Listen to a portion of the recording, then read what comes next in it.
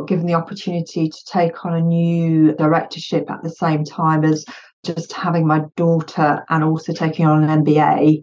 I think working through that's something that personally I took a lot out of in terms of learnings, how to manage different things, how to be a mum, how to work, how to professionally develop yourself at the same time, how to keep that balance, and also how to kind of go, no, I need to stop at this stage and reprioritise a few things as well. So that taught me a lot about myself. So I'm proud about that more than anything else, probably, yeah.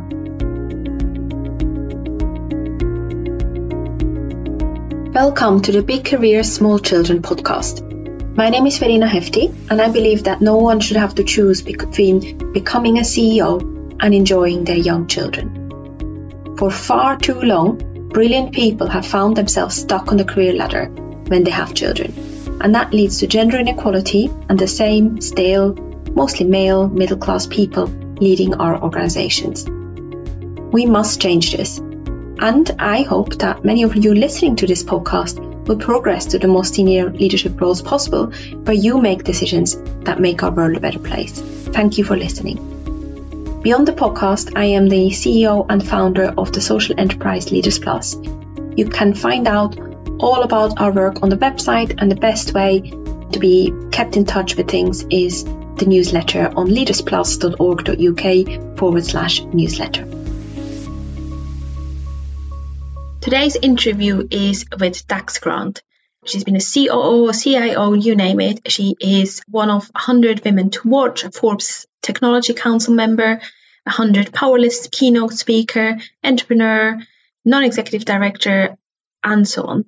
And the reason why I interviewed her is she has really practical experience of managing change in organizations on a global scale, all that whilst looking after her children at the same time. So, and she really has a lot of thinking to share around finding your purpose. I hope you enjoyed the conversation as much as I did. Hi, I'm Dax Grant. I'm currently CEO of an organisation called Global Transform. So we focus on working with lots of organisations at executive board level on technology operations and enterprise opportunities and challenges. So it's quite an exciting space. I also have a few non-execs and advisory roles. And the other side of my life is that I'm a mum of two.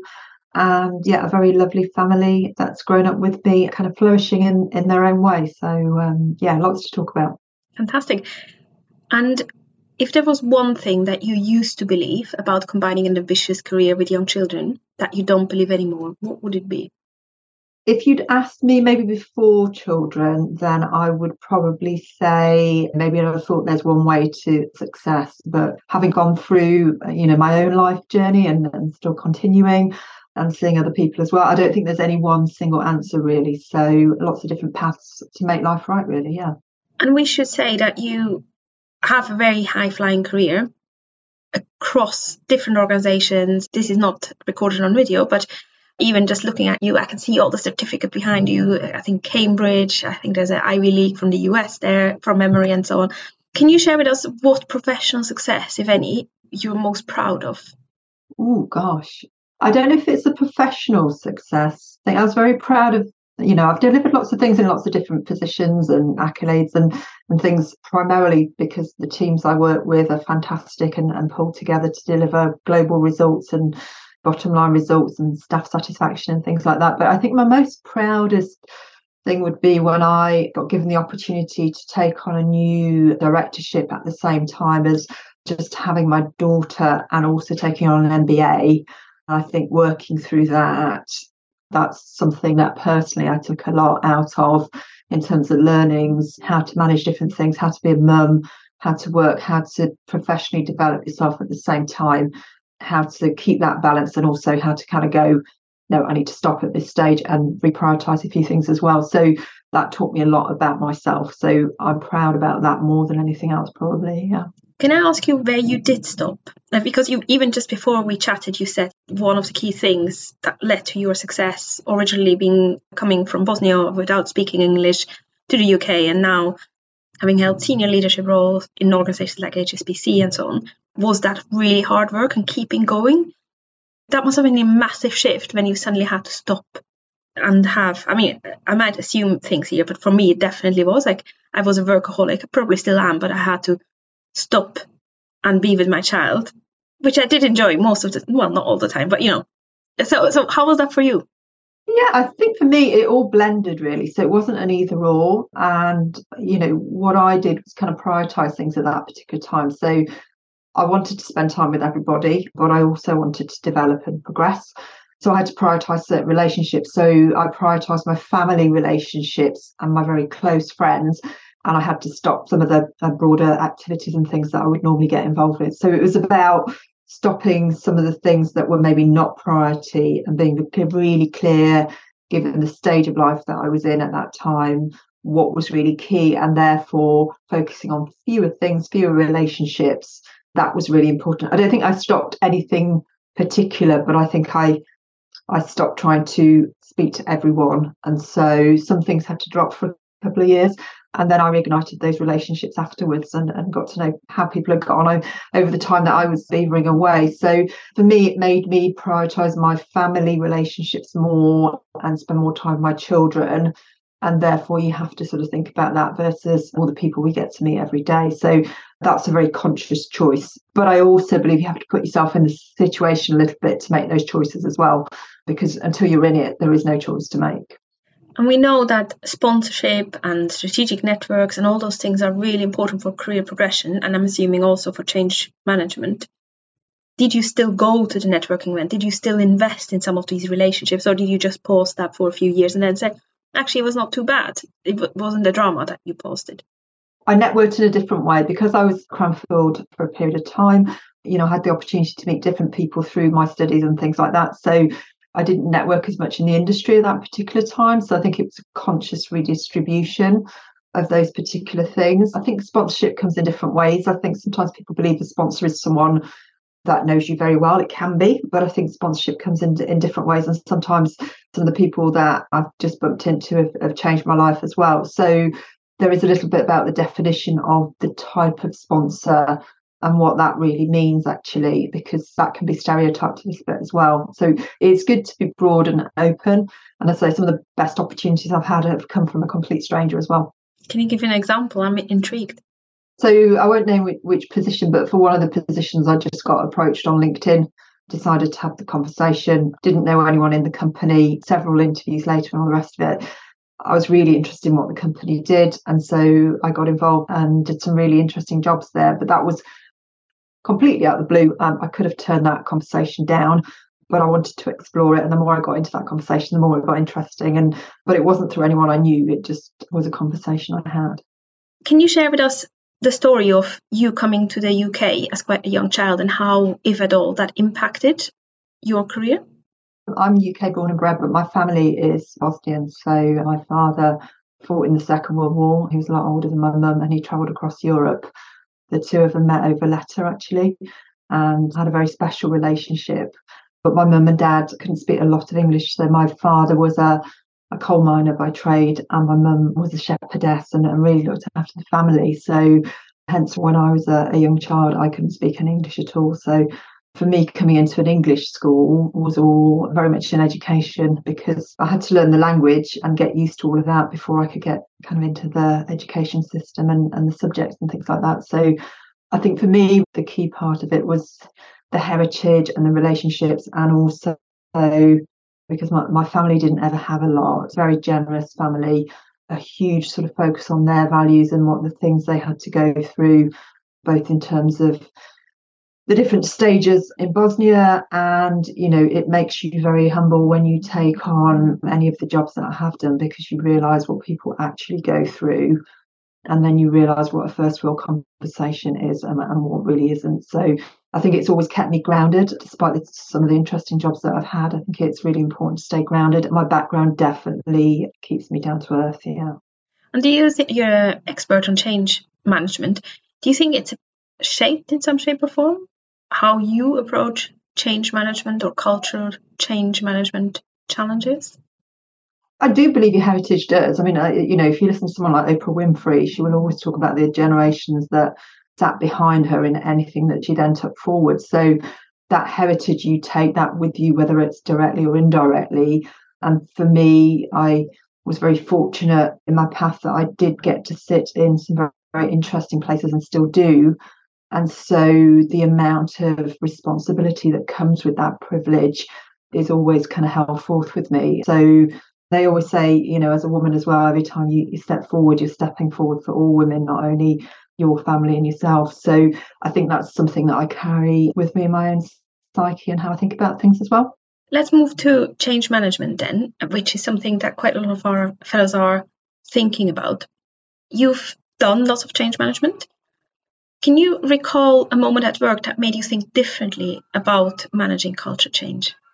Oh gosh, that happens every day in some way, shape, or form. I think it's really interesting because a lot of organisations that we're involved focus on here and now, and you have to get the here and now right to keep your day job, make sure you're doing a good job, and kind of get the opportunity to influence in the future.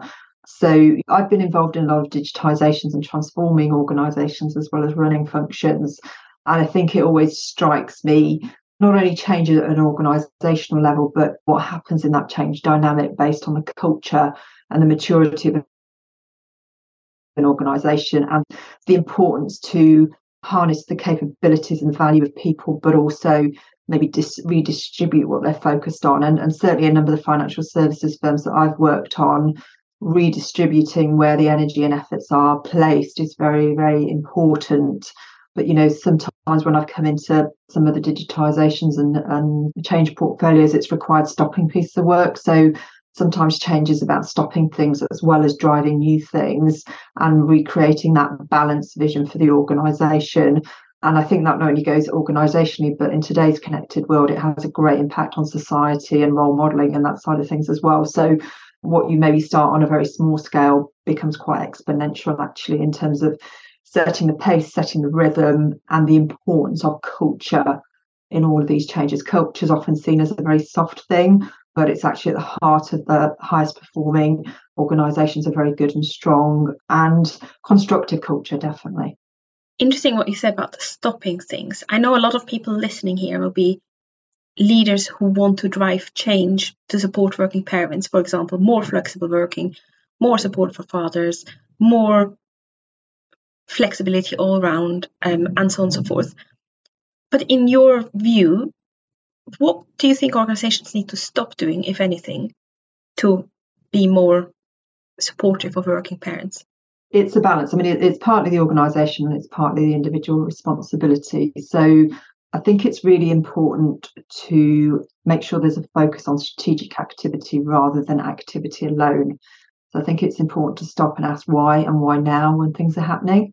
And either that question gets answered or you kind of go, why are we not answering that question just yet? So I think that teaches us all a lot. And, you know, the element of that, I do see lots of organisations being much more supportive of the family balance and extending opportunities to fathers as well as mothers in terms of that lifestyle balance and the recognition that a parent is a parent rather than an individual. So I think that cultural evolution is something that we need to work on both organisationally and societally, and, you know, maybe stopping the unconscious stereotyping that can hold individuals and organisations back. I do think it's important to actively question that in a constructive way and recognise that roles can be fulfilled in different ways. And so in those line management conversations, be able to have that sort of family balance type conversation as well in a very supportive nature. And I think that's a conversation that's happening more and more, but I always believe that there's more opportunity to deepen that conversation in terms of really making an impact for the people that work for us in organisations as well. I find it fascinating that many parents we work with tell us they like having supportive, flexible policies or general good parent support policies, but what they really desperately need is that culture where in the moment when a drama happens, let's say the nursery called, 9 o'clock, you have to go and pick your child up and your other half is across the country, if you have another other half, you need every single line manager in that organization to lead with a yes, how can we support you type of situation. And that's, like you say, that's the culture, that's not the policy. So where do you start, do you think, to drive that change, to have that individual line manager in an office somewhere in Edinburgh doing the exact same thing as everybody else across the globe in that organization? Yeah, it's one that takes time. Some organisations have it in place already, but it's about leading with values. And for me, when I lead in teams, I'm supportive of that, and I'm actively, vocally supportive of that, so that people know what my values stand for. And there's a whole movement around bringing the whole person to work. So, when you do employ someone, you're employing a person, you will have direct and indirect influence on what how people feel in their family relationships as well, because how you feel at work always, it's all interlinked. So I think there's a deep respect for that, and the organisations that are very good at driving outcomes rather than looking at where people are in specific moments of time, I believe give that freedom a lot more in kind of the teams, whether they're small teams or large functions. So that gives the local flexibility to say, I don't need to let you know that I'm in Nottingham today. Actually, I'm working from Paris and I'm still getting the same job done. And really, to you as an organisation, as long as I'm connected and doing my job, it doesn't really matter at all. But to me, the fact that I can go to Paris, fantastic. I can visit both and you still get the same outcome. So I think it's a little bit of that leading by values and demonstrating that, and actively, asking the questions when those values don't get followed. And I think it's important to gently ask those questions. And I'd say the other side of it is a bit of an abundance mindset in terms of things can get done in many different ways. And for me personally, if someone's in my team, I don't necessarily ask them to deliver it in the same way that I would do, as long as the outcome happens and we can have a good coaching conversation and things happen. Having that flexibility also empowers the individual massively, and I've always got so much more back from people that way as well. And it respects individuality in a very, very, very personal way as well. And I'm sure all the listeners would really agree, and it's a topic that comes up a lot, that outcome-based management. I think what still needs to be cracked is how we get the people who are not thinking about this all the time, who have lots of other stuff on their plate, how we get them to feel safe, to let go of the perceived control. Usually I'm always surrounded by people who are both men and women, but senior leaders who are super bought into the mission of Leaders Plus, who really agree with me on the big challenge, who understand that there's still a problem that hasn't been fixed. But I was recently at an event where I was in the same room with people who clearly did not have the same experience and who were really worried about people working from home, productivity implications and so on. And I think in a way it's a normal human thing to feel unsafe when you have to change. But how do you convince someone like that to feel okay? Yeah, it's okay to lead by outcomes and you can still achieve really high performance. A lot of it is experiential. So we're all sort of children of the environments that we've come from, shall I say. And I think, indirectly or directly, parents or influential figures in our life will influence, what our values are a little bit. I think there is an element of you have to experience it.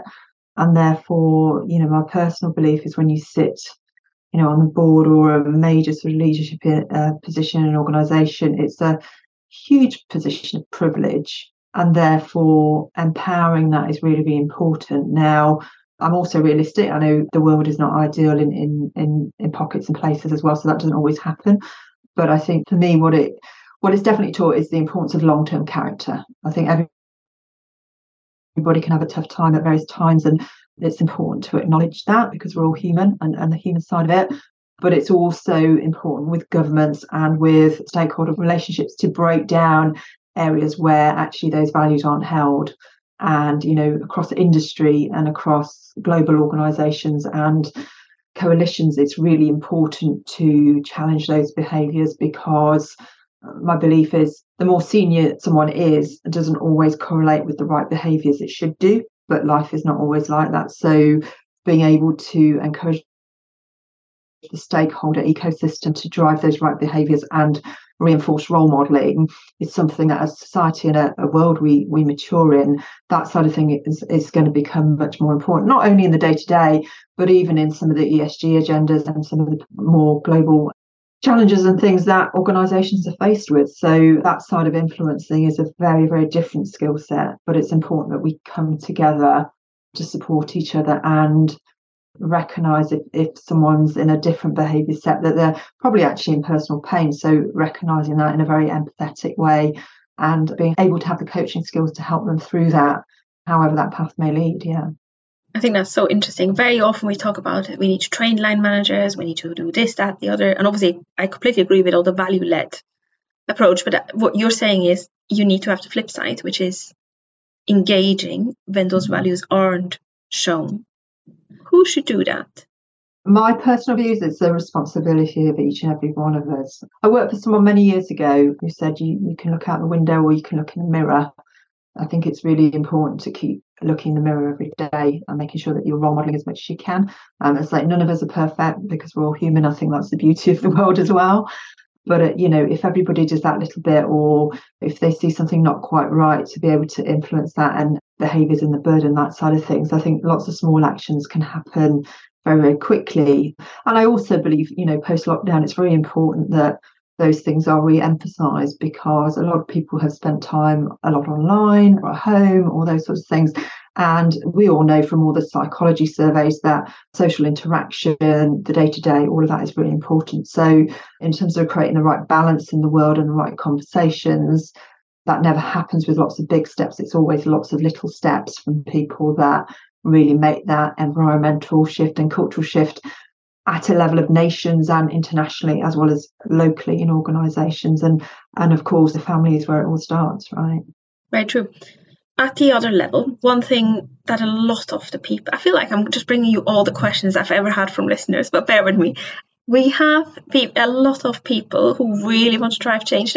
I can think of a particular person who is an HR director and who really wants to drive change, but it's not easy to get her board, as in non-executive board, on board with those change initiatives and, the different values and priorities. You are on a board, you teach change management, you support organizations with change management. How should you approach this? My personal view is you have to be very clear on what your goals are and set them realistically. My reflection on life is sometimes the direct route is not the answer, and something that you're influencing, you have to recognise where that outcome is. So sometimes actually influencing indirectly or taking the indirect route is much quicker than the direct route, although human nature and linear thinking and rationality normally kind of goes, let's go straight through. It's not always that way. So, and this is where I'm kind of a huge believer of the human psyche and human-based leadership. And this is a little bit around, why I wrote my book, Entrepreneurialism, Leadership and the Humanizing Business, because if you look at society today, there'll be a lot of focus on the rational side of things, and our schooling system, teaches maths and English and all of those good things. It's important to bring in sporting and teams and all of those different psyches that sit together, emotional intelligence, and creating that path for an individual to navigate once they've left the schooling system as well. So those things are important not only at a schooling level, but in everyday life. What's experienced in a school in the playground is experienced in lots of different environments. It's just the job titles change a little bit. If rather than being a student, we're always students of life, but it's always the same sort of conversation. And so being aware of your whole self, the whole self of the people that you're working with, either in your peer group, your industry, or within the teams that you look after, is very important, because sometimes straight on, right into something isn't the answer. Sometimes right the way round can not only change that particular outcome, but it can also have a wider societal impact as well. So being aware of how these areas work is important in terms of maturity of leadership as well. Yeah. So can you give me an example just to illustrate what you mean by this indirect way? So you may be, you may be trying to solve completing a particular project or program, and your goal may be that. And that's what you're trying to do. And organisationally, actually, you're fighting against lots of different currents and lots of different views on that, resourcing, all of those different things. But actually, if you step back and go, what's the right thing to do? It might not be to complete that programme. It might be actually the right organisational resources to go and accelerate another programme somewhere else, redefine that programme and deliver both results. So you stop pushing and you just redefine the outcomes to the right outcome for the situation. And that can often lead to a win-win rather than simply trying to fit a program into something, that you need to just redefine how it all works together. So that would be a very practical on the ground example. And let's talk about your book. What made you write it? What did you want to tell people that you don't think enough people know? I think for me, I've seen lots of different organisations, different shapes and styles, and I've seen lots of different maturity levels of organisations depending on if they're startup, venture, or large multinational. And I've also seen entrepreneurship come and go in organisations as well. So I wanted to pull some of these things together. And I've also seen good and bad management and leadership styles. So I wanted to create it in a way where, the book is a light read. What it does for you is, as you absorb it and ask yourself the questions from the book, it will give you some answers that you will answer for yourself as you go through. But also I wanted to link it to something that's very important to me, which is around personal legacy. And I talk about a life of significance. Marshall Goldsmith, in his book, will talk about an own life, but I'm talking about what is a significant life. And what is a significant life for me, for you, will be very personal and very different. But it's also creating the leadership team to think about what that is for each individual personally, and also how that galvanises with where you are in an organisation or the next organisation you step into. So that side of thought process has been within me for a long time, and in terms of the practical experiences that I've had. And I just felt it was time to write. That really resonates. I see, especially after the pandemic, and especially with working parents, people are much, much more careful to choose jobs and opportunities based on whether it fits with their personal significance or purpose. But if someone listening thinks, oh, I would love to know how I want my life to contribute, but I don't, where would they start to find that purpose? Oh gosh, I'm gonna relate it back to my children. When my children were younger, one of the things we watched was Kung Fu Panda.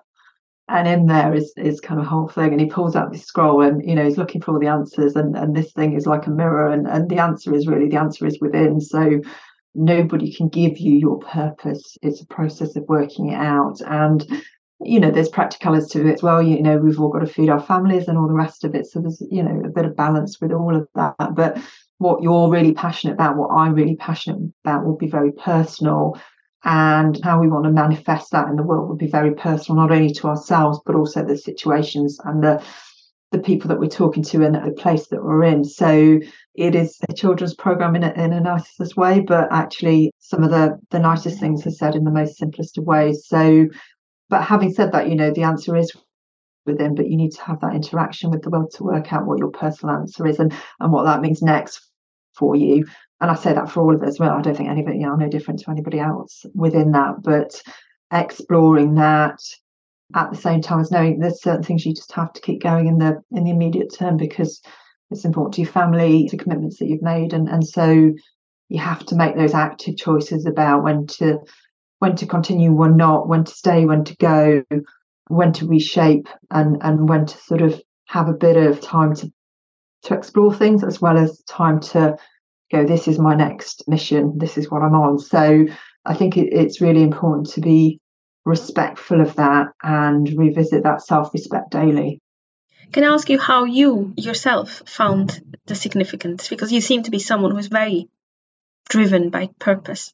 I do revisit it daily in terms of what's important to me. So, and I don't always get it right either. So, you always know where you're spending time and where you're not. I think for me, because I had a very quiet childhood, relatively, I kind of developed the ability to listen to my inner voice as well as all those external voices. And I think that changes at different stages in life. So, there'll be life stages maybe with family or later on in life or younger life. So some of those things are shaped with who's around you and what's around you.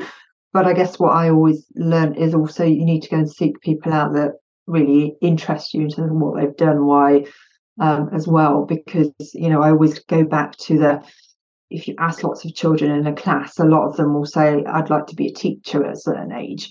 And why do they say that? I mean, it's a pretty impressive job if you are a teacher, but they've had lots of teachers around them. So it's part of the environment that you're exposed to as well. So it's really important to go and try out those different things to see what that means for your purpose. And I think I don't think it's ever that it's something that gets fully solved. I think you kind of solve the next part of it and hopefully share a bit more of it with the world, and then you kind of rediscover the next bit. And hopefully have some fun along the way. Yeah.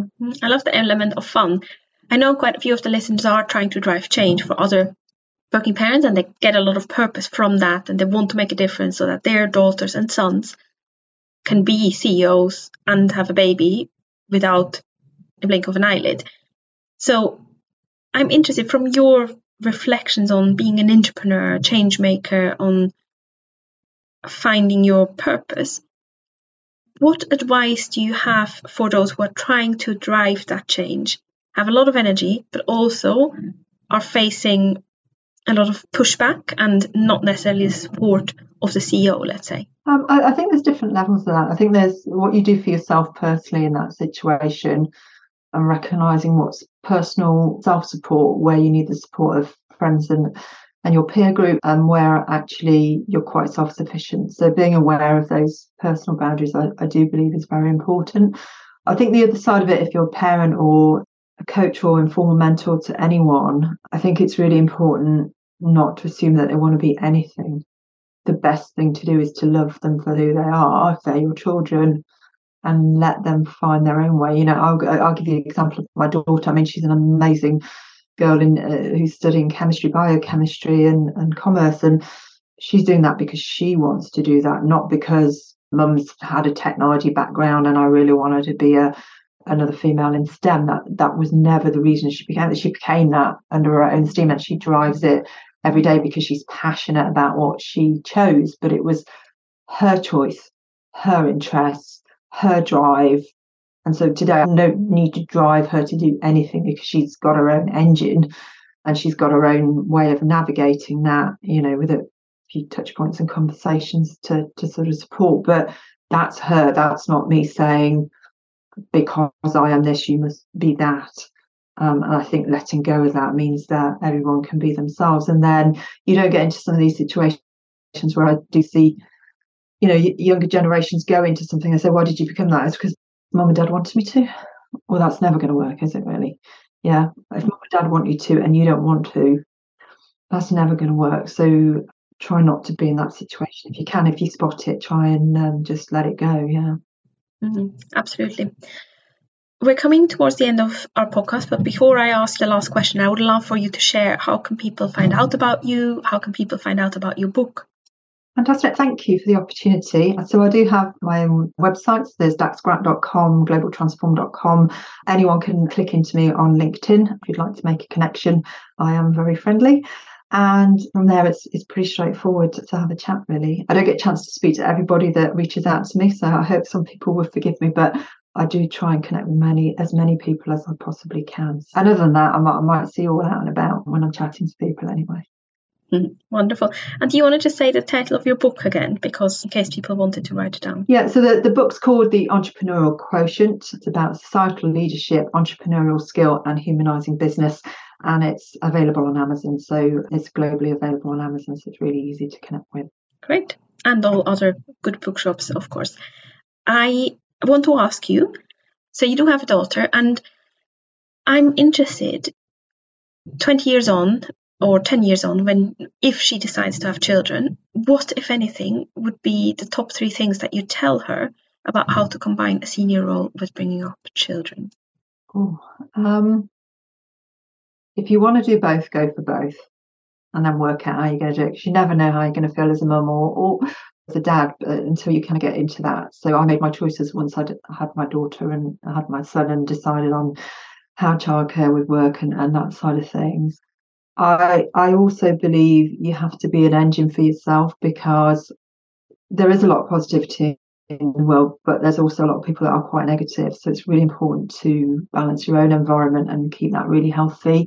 And if you want to go and do something and it's an audacious goal, then break it down, do it anyway. And, once you've achieved those things, people then come back to you and go, well, that's fantastic. Not all of them support you along the way. A lot of them do. Kind of, I would say, expect both because human nature is human nature, and don't be deterred by that. I think the main thing is throughout it all, even though you'll get focused on different things and different short-term goals and things like that, just remain your loving self, whether it's your family, your respectful friendships and relationships, being in that loving, giving, caring person. you're never going to learn that anywhere, but just be yourself that way. Don't ever trade that for anything. Mm. Thank you so much. That's excellent advice, Dax, and it has been an absolute pleasure to have you on the podcast. Thank you for listening today.